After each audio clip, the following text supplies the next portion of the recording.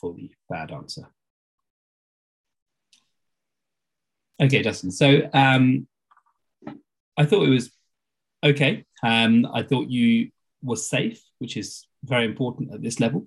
But an acute exacerbation of asthma is a very common interview scenario, has come up many times before and will continue to come up. And I think it's really an opportunity to really think about how to refine your answer. I think you covered a lot of the main things, but there are quite a few marks, I think, still left out there, which could have been improved on. And I think in general, the main things to think about are structure, comprehensiveness of some of your assessments, and knowing more about the next steps. Even though it might not be something you've been involved in that much, it's important to be aware of where this patient might need to be heading next and what needs to be done. So we'll go through it in order. So I thought your assessment, you went straight into an A2E assessment, which is fine, but I think in most scenarios, there's always an opportunity to get some extra freebies. So getting a bit of collateral from what ED have done so far, any history they've taken, any investigations they may have done, and a bit of background about this patient. I think for some patients it's not as important, but in someone who's a young patient who's come with an exacerbation of asthma, it's so important to know about whether they've got brittle asthma, i.e. they've had multiple admissions to HDU before and needing NIV and intubation versus those that haven't. So I thought your A2E assessment, you could have asked some more questions before going straight into the A2E assessment. But it's good that you did an A2E assessment, but again, your A2E assessment is a bit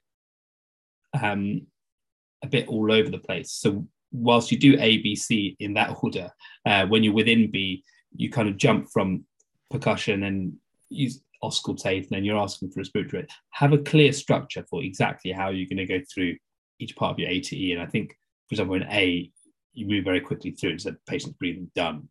You might want to do a few other things, like understanding whether they're wheezy, whether there's any, looking for any airways obstruction. Because this is a patient with wheeze, and you haven't quantified whether it's expiratory or inspiratory yet. So this could actually be a foreign body per se. You don't know.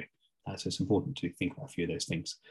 Then moving on to, again, you completed your AT assessment, and it's good to think about peppering your A2E assessment with a few investigations in there as well. So simple things like an ABG, ECGs, chest X-rays, they can be brought into A2E assessment.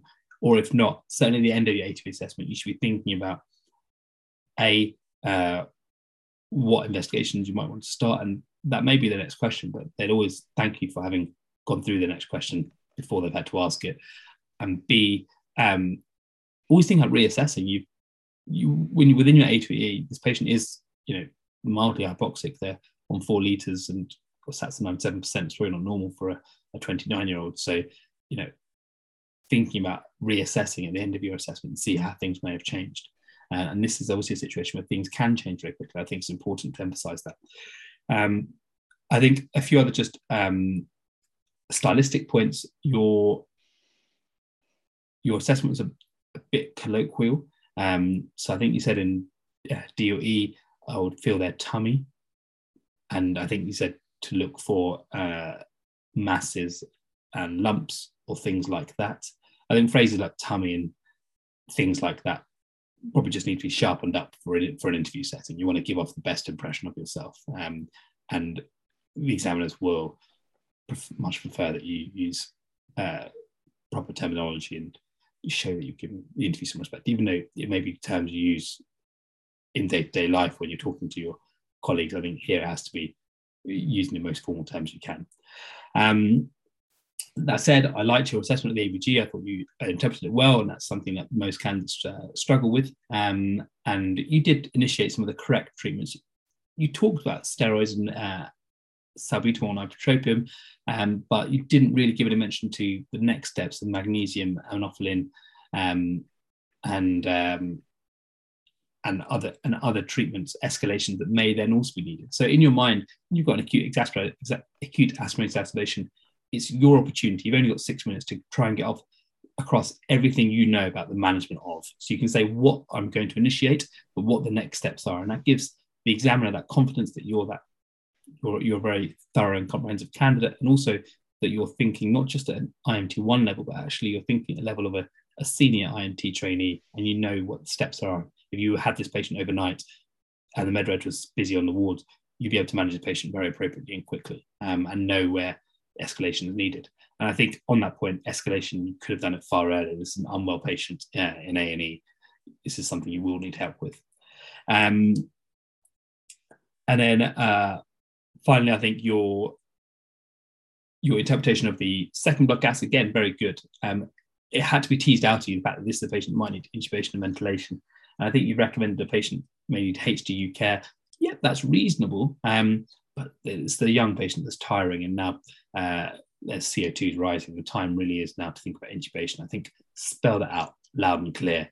And I think your recommendation was perhaps a bit too soft in your SBAR handover. So I think you could have been even harder and said, young patient, now tiring, PCO2 is increasing. And again, use the correct terminology to say she started with respiratory alkalosis, her pH is now normalizing with an increasing CO2.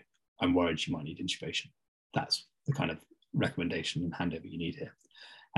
So I think all in all, you knew important parts about asthma, and you probably did cover the main points, but there's a lot of things that could be worked on here. So I think that's probably a fair assessment.